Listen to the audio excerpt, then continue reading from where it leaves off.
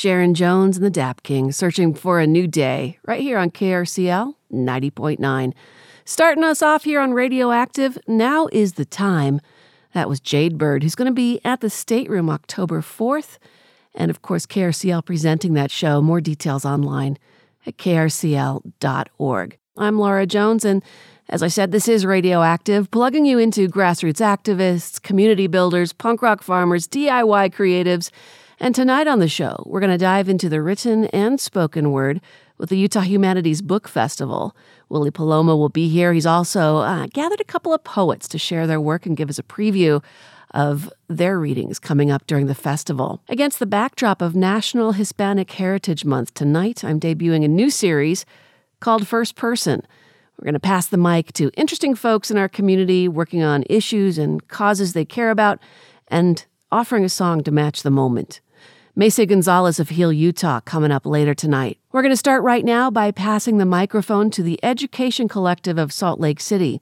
They want a new high school in the Glendale neighborhood of our capital city. On Friday afternoon at 3:15 and 6:45, the group will host information sessions on their quest at the Glendale branch of the city library. Let's do what we do and pass the microphone. My name is Jenny Mayer Glenn.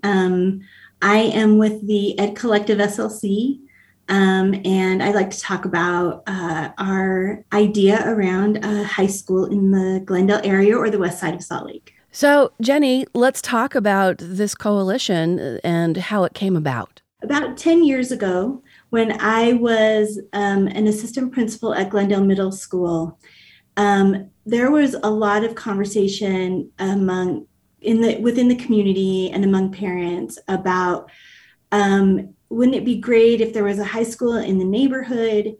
And also, I learned over the time that I was there, I was in Mountain View and Glendale for about 5 years. And I learned that there were a lot of barriers to families being able to engage in their children's education, and also students not feeling like they belong, that they have to travel an hour on a bus in the morning in order to get to high school, either at East High or Highland. And that was really frustrating for them. And at the time, literally, there was a T-shirt that was made that said Glendale High that was made by a parent, and it was worn around. So this has been a conversation that started a long time ago. And so as time has gone on, and when folks found the bandwidth, parents and community members kind of came together, and a collective, the Ed Collective SLC, was born. And one of the first things that the collective did was to write a letter to the superintendent of the Salt Lake School District, and also to the advisor, to the Board of Education, to really just start a conversation about it. There was the ask, and it was, be aware that this is something that the community is interested in, and here are the reasons why. There's quite a lot of rationale in there if people want to be able to see the letter. So let's talk about the history of why there isn't a high school in Glendale and how far back that dates that we started busing kids from the west side out of their neighborhood to go to high school. Yeah, that happened in 1988 when South High School was closed. And I have literally gone back to try to find the minutes from board meetings from that time period, because what I understand in talking to other community members is that the board had a consultant that had made the recommendation to close Highland High, a different high school in the district, rather than South High at the time. But there was such pushback from parents that the decision was made to close South High. So that's either an urban legend, or a lot of people believe that that's really how all of that began. And I think the district really believe and I care about having integrated schools and want to have spaces where kids feel like they belong. And I know a lot of amazing educators at the district level and at school levels that are doing great work. But the reality of all of this is that over those years since 1988, the burden has been on students and their families on the west side of I-15. And, I just think specifically about a parent that I supported when I was at Glendale, whose child was, just like any high school kid, was just sort of had her own struggles. And this mother really wanted to be more engaged with the school and to be able to support her daughter. And she wasn't really able to do that. It was hard for her. She didn't have a car. It was hard for her to get there. And so she just couldn't engage in the way she needed to. And that's one story of many that I know are like that, and parents who really care about wanting to support their kids and don't have access. So on October 1st, there's an informational meeting that'll be held on this issue. Can you tell us about that? Yes. So we're just wanting to start, again, a conversation, to continue the conversation in the community, and to get feedback from community. We may find out that, I think there will be a lot of topics of conversation. For example, sports. What are we going to do with sports if there's a high school in Glendale? And there will be lots of different kinds of concerns and questions. And so we wanted to be able to have a conversation with community members to just get their feedback and learn from them. I think that's one of the biggest goals of the Ed Collective. Using the terminology collective is quite intentional, because it is about multiple perspectives and everyone's voices, and having that drive what happens next. Just some information, some history, some stories, and lots of listening. Lots of listening on October 1st. Where and when will that be? We will be meeting for the information session on Friday, October 1st. The first one will be from 3:15 to 3:45. And then we will do another round from 6:15 to 6:45 to give community members and other interested folks an opportunity to be there and talk with us. I'm guessing back in the day in the 80s when they looked at which high school to close, this is a numbers game and a finance game. So I'm curious about the data that shows how many kids in the Glendale area that could be pulled together for this high school, and how that would compare to an existing high school. I mean, do the numbers add up? Is this going to be a financial argument, or is this going to be more about social equity? Gosh, well, it's both. Currently, there are 1,385 students who travel from the west side of I-15 to East High and Highland combined.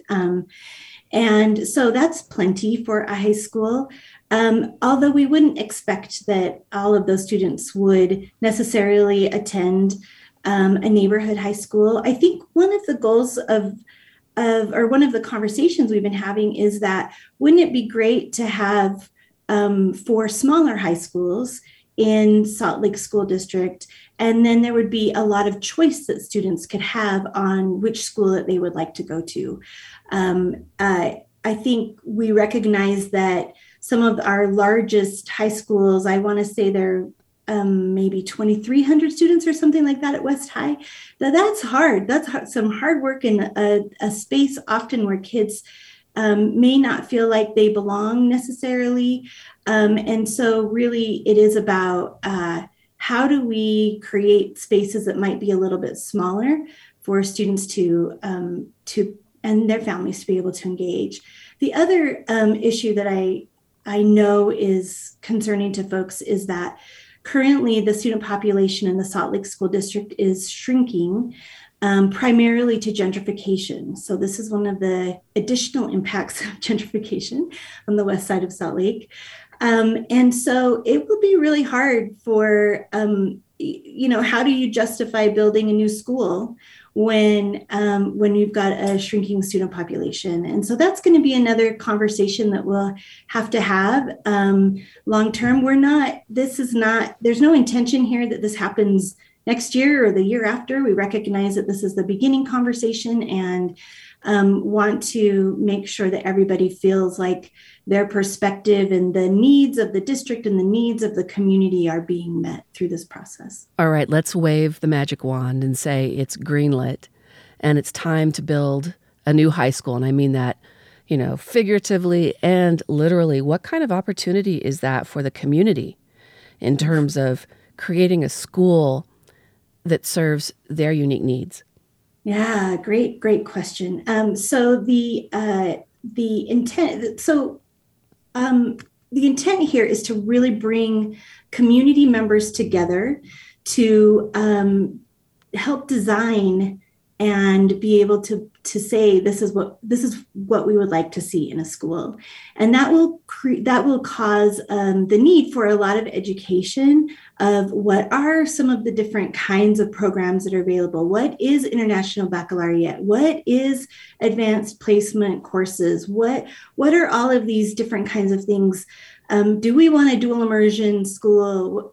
So lots of education of the community members so that they can make some choices about what they would like to see in a school. And so we expect that there will be a long process of reimagining a high school in the west side of Salt Lake. And really, we're hoping that there will be some creative opportunities for that. There actually have been some art projects where the topic has been reimagining a high school. And that is really intended to have the most authentic input from the community that we can in what this high school can be. Where can we send people to find out more, to get involved and support your cause? Yes, so we have a webpage.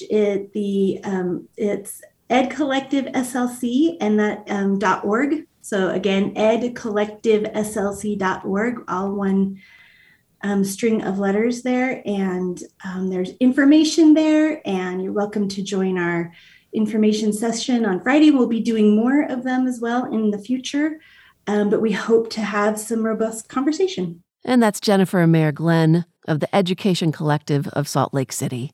Check tonight's show notes for a link to the group, as well as the Facebook event page for their Friday afternoon informational session on their call for a new high school in Glendale. You're listening to Radioactive. I'm Laura Jones, and still to come tonight, the Utah Humanities Book Festival, and poetry still happens here. Intersect, collide, mash up. It's National Hispanic Heritage Month, against the backdrop of which Radioactive is now launching our First Person series. We're going to pass the microphone to grassroots activists or a community builder, punk rock farmers, DIY creatives in our community, and I do want to get your nominations for this series. But in our inaugural episode, you're about to meet someone whose passions meet at the intersection of environmental and social justice. My name is Macy Gonzalez, and my cause is environmental justice and social justice issues. I currently work for the Healthy Environment Alliance of Utah, just known as HEAL Utah, where I do communications for them. But in the past, I've also worked with Alliance Community Services, a Latinx nonprofit that helps with providing resources to Latino community here in Utah. I am a queer son of immigrants, and I identify as Latino or Latinx. My parents immigrated from Mexico here in, I think it was 1997. So I'm the first one born in the States and been kind of going through it kind of blindly, not really knowing how to navigate it all, but that's a big part of my identity. My ethnic heritage to me means, I'm gonna have to think about that for a second. I think my ethnic heritage to me means history. There's a lot that has happened in past and so much that's been going on to get to where I'm at, if that makes sense. Politics to me has been kind of a very personal thing. I feel like there's a lot of issues that are very disproportionately affecting my community. And for me, they've been something that I felt like I don't have the privilege to just not acknowledge. Like I have to have kind of a vote and my voice on these because they're affecting my community. As a Latino or Latinx individual that also identifies as queer, I find that a lot of the work that I'm doing has multi levels of different just like disparities. Like in the Latino community, being queer is something that's still not sometimes accepted. So that's another thing that I feel facing sometimes, where I have a challenge just being here in the States trying to be Latino with individuals who think I'm a little strange, but also within my own community. It's like, oh, well, he's the queer one, if that makes sense. So it's kind of multi-layered, where sometimes I feel like I have two different policy minds going on, because sometimes my group is not the most accepting with some LGBTQ rights, but I also am super strong with like DACA, and I'm very super strong with environmental issues that are going on. So sometimes I have to hopefully try to connect them together, if that makes sense. I think I am Gen Z, actually. So yeah, definitely. So I think the environmental issues are something I'm extremely involved in. I got involved in this work when I first started with Alliance Community Services with their legal and health programs, where I got to help with DACA programs and helping with their cancer support group for newly arrived immigrants. And when I was working with these groups, I started seeing different disproportionate effects with air quality and with just climate issues in general. So that's when I started getting involved with environmental threats facing Utah. And this is mostly because I didn't see someone like me getting their voice heard. I felt like I grew up on the West Side, that everyone seems to be talking about all the time. I grew up using public transit. I grew up with so much that's being analyzed and discussed that I felt like, okay, I need to be a part of this because I'm living it. My advice for how to get involved is, if there's no seat at the table, like make your own. Be unapologetically Latino, be unapologetically queer, because that's what's making you, and you know the issues that are affecting you. I stood very strong with being Latino and being queer and saying, hey, these are the issues that are facing me, and I want to start making that change. Sometimes it will feel a little bit intimidating, I have to admit, because sometimes these spaces are majority white, and you kind of just have to push yourself through to make sure that your voice is heard. Yeah, for those who are controlling the table, I really feel like there's been a lot of talk of, well, how can we be more diverse? Well, how can we really help amplify these voices? And it's really simple, like just walk away from your seat and let someone else be in it. Because sometimes these seats have been taken up by individuals that aren't really seeing these issues that we're facing, and there needs to be that more representation. I'd like to leave this great song that's been stuck in my head all day today. I've been up at the Capitol protesting with the Fridays for Future. It's called Cariño by the Marias, and I'd like to dedicate it to my boyfriend, Zach. I'm Mesa Gonzalez, and this is Cariño by the Marias on KRCL 90.9.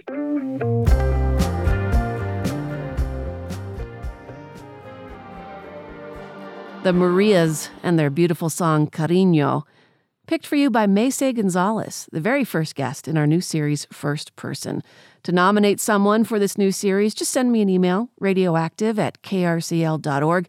Be sure to tell me who you'd like to hear from and why. Maybe even include a question or two that you have for them. I'm Laura Jones, and this is Radioactive. Democracy Now! Coming up at 7.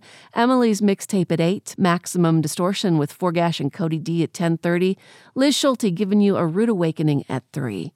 To close out our show, a mashup now of Poetry Still Happens Here and a peek into this year's Utah Humanities Book Festival. You're going to hear poetry from Vogue Robinson, Claire Batterman, and Nan Seymour, but we start at the beginning. My name is Willie Palomo. I'm program manager at the Center for the Book at Utah Humanities, and I'm here to talk about the Utah Humanities Book Festival, which includes hundreds of events all across Utah, virtual and in person, happening in September and October. So we're super excited to talk about that. This is the 24th year, unless you don't count last year and COVID and what it did. So tell me about the festival this year. Yeah, so the festival this year is going to be a blast. There's still a ton of events in October that we have coming up, including poetry slams featuring Nan Seymour, the Utah Teen Poetry Festival, which is going to be in Provo, Cedar City, and in Logan this year. And we're going to have a whole bunch of performers coming for that to help get students pumped up about poetry. You're also a poet, so I asked you to get a couple of poets, and we're going to talk to them in a minute. But give me some non-poetry highlights that you're really excited about and still to come.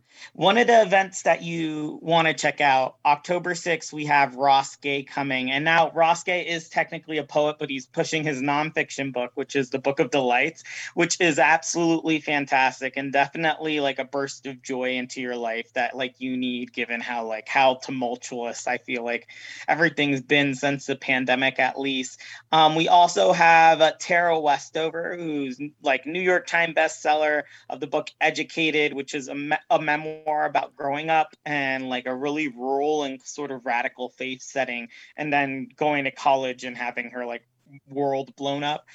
She's going to be doing a Q&A with myself on October 9th over at the St. George Literary Arts Festival. And we have plenty of other events. And what I love to say about the book festival is that we have hundreds of events all across the state. So like one of those books is meant for you. We got children's book, environmental lit books, memoirs, fantasy and sci-fi. And we're recording some of them too, so you can check them out on our YouTube channel afterwards. Wonderful. Maybe we can even bring some of those into the show later, Willie, okay? Yeah, for sure. Another thing that you do is help people kind of navigate what's in there, because there's so much happening. It can feel overwhelming to try and look at the list of events happening and go, well, how is this? What's the topic? And in fact, one of the segments that you've curated for folks to be able to grasp it is Marginalized Voices. Tell us what's happening there. Oh, there's been so much good happening there. So far, we've had a program about Wallace Thurman, who's a bisexual Black writer who's from Utah was a part of the Harlem Renaissance, which is like a fun fact that I feel like a lot of folks don't know, that we have like a Harlem Renaissance legend who's a part of our literary heritage. And there was a play written by local playwright Jennifer Nee that captured a span of his lifetime, and that was gorgeous and wonderful. We had Dr. Roberto Cintley Rodriguez here to talk about stories of maize, and he was in Park City, and we were in Antelope Island with him talking about all of that. And we have a lot of exciting stuff coming up. Part of Vogue's section for the Utah Teen Poetry Festival is going to be, poetry sets and like sets for students and teachers, where part of the conversation is going to be about race and having, that conversation through this lens of poetry. We also have Topa Folarin, who is a Nigerian, the child of Nigerian immigrants, and grew up in Ogden in like the 80s. So he has his fiction book, A Particular Kind of Black Man, that's going to be tackling that as well. We have Land of Cranes by Aida Salazar, which is about a family who's facing deportation, and it goes through a whole bunch of that. So there's all sorts of stories we're highlighting. National Coming Out Day, we have a reading with Nancy Moore and Lynn Flores. And we also have Darren Perry at Glendale Library, because it's both National Coming Out Day and Indigenous Peoples Day. And now I'm just getting too excited. I feel like I've given you a very long list. But there's so many like fun, good people we have coming for that list in particular. Well, let's mention the website now, and we'll do it again before we close so people can go run right to it and start booking themselves on their calendars. What's the website to check out the lineup?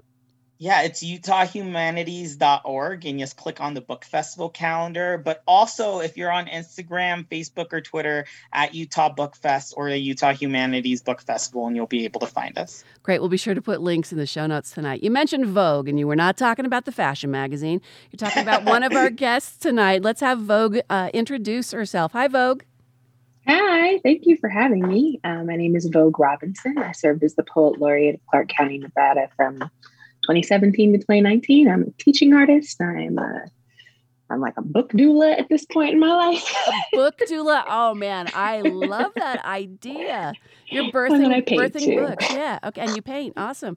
Yes, so you've got several things coming up on October 21st. You're going to have a workshop for teachers at 4, students at 5, and then a reading, or is it a slam as part of the teen poetry stuff at 7? Yeah, it'll be awesome. I don't know if it's a slam or if it's an open mic, but I definitely know they let me read poems. And that's at Provo Poetry. We also have with us Claire. Hey, Claire, go ahead and introduce yourself. Hi, I'm Claire. I'm a high school senior.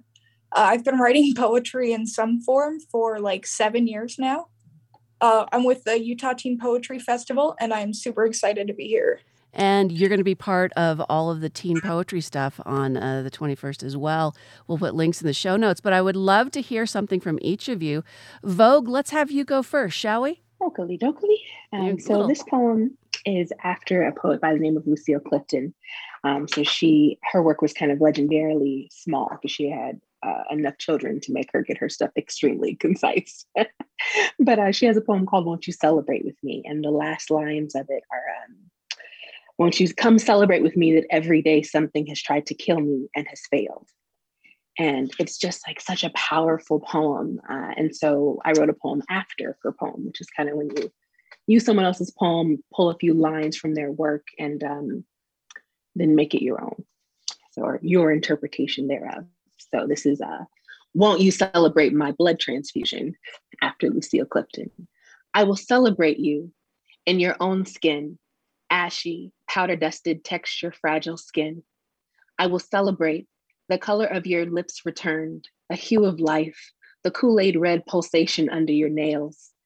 I will celebrate a head not aching, a drumbeat absent, you offbeat girl. I celebrate you with at least one love-churned meal a day and a loud lion's laugh. I celebrate you inside a Ross with a mask on, doing the kid and play without a dance partner. Hello, joy. I've missed you. Thank you.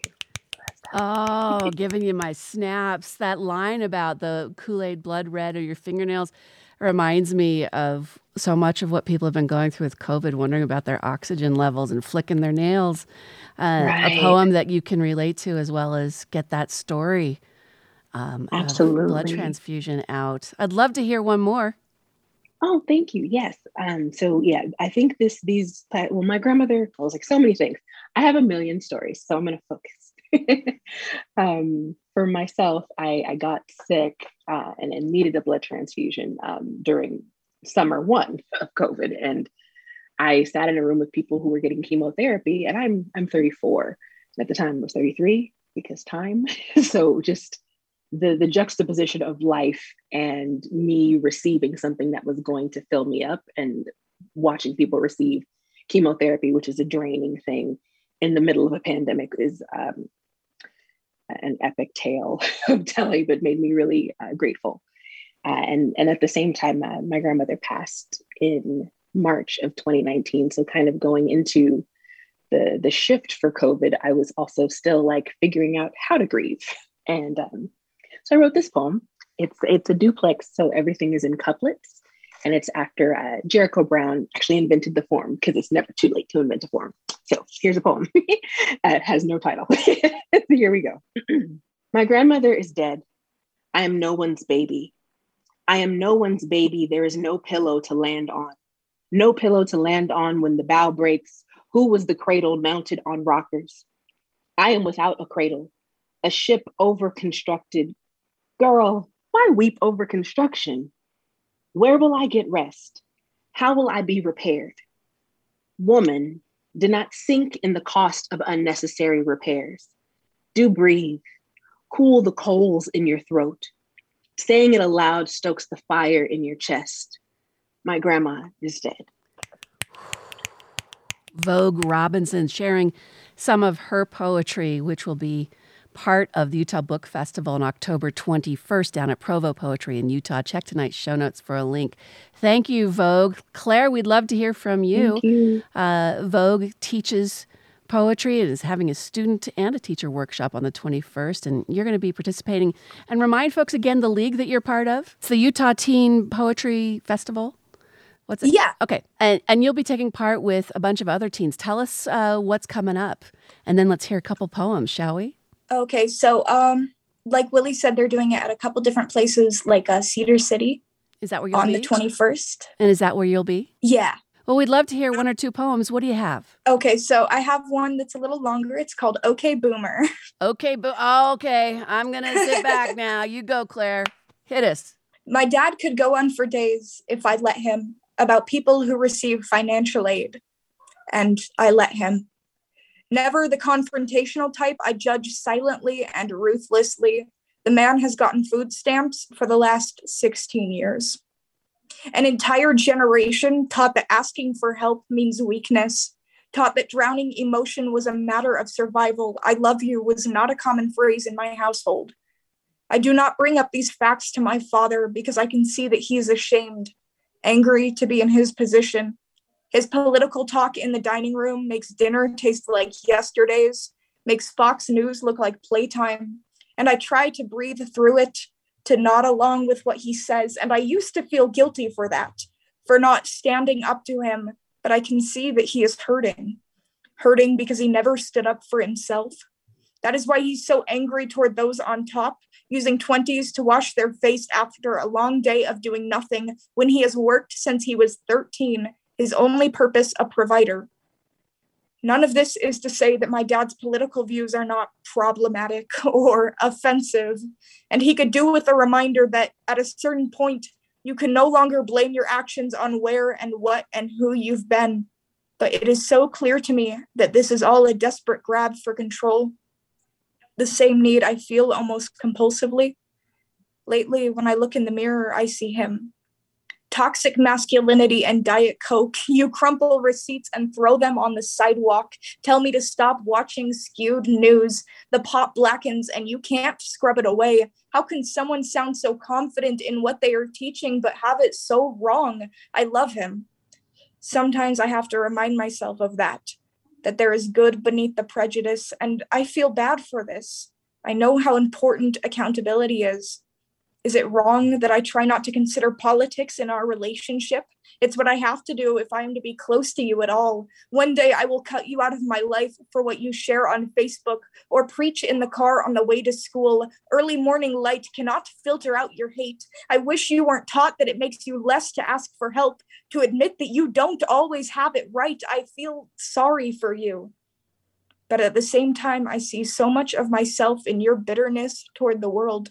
A good reminder that I need to have patience or I will turn to poison. Where do you store your venom each night when you are all alone with what you have done and what you have become? Lately, when I look in the mirror, I see him.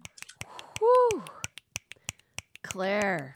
Wow, that is Willie, you want to jump in on that? That's some powerful work, and we've got a lot of teen poets doing some great work across the state, which is, I'm guessing, why it's a 3-location event for Book Festival.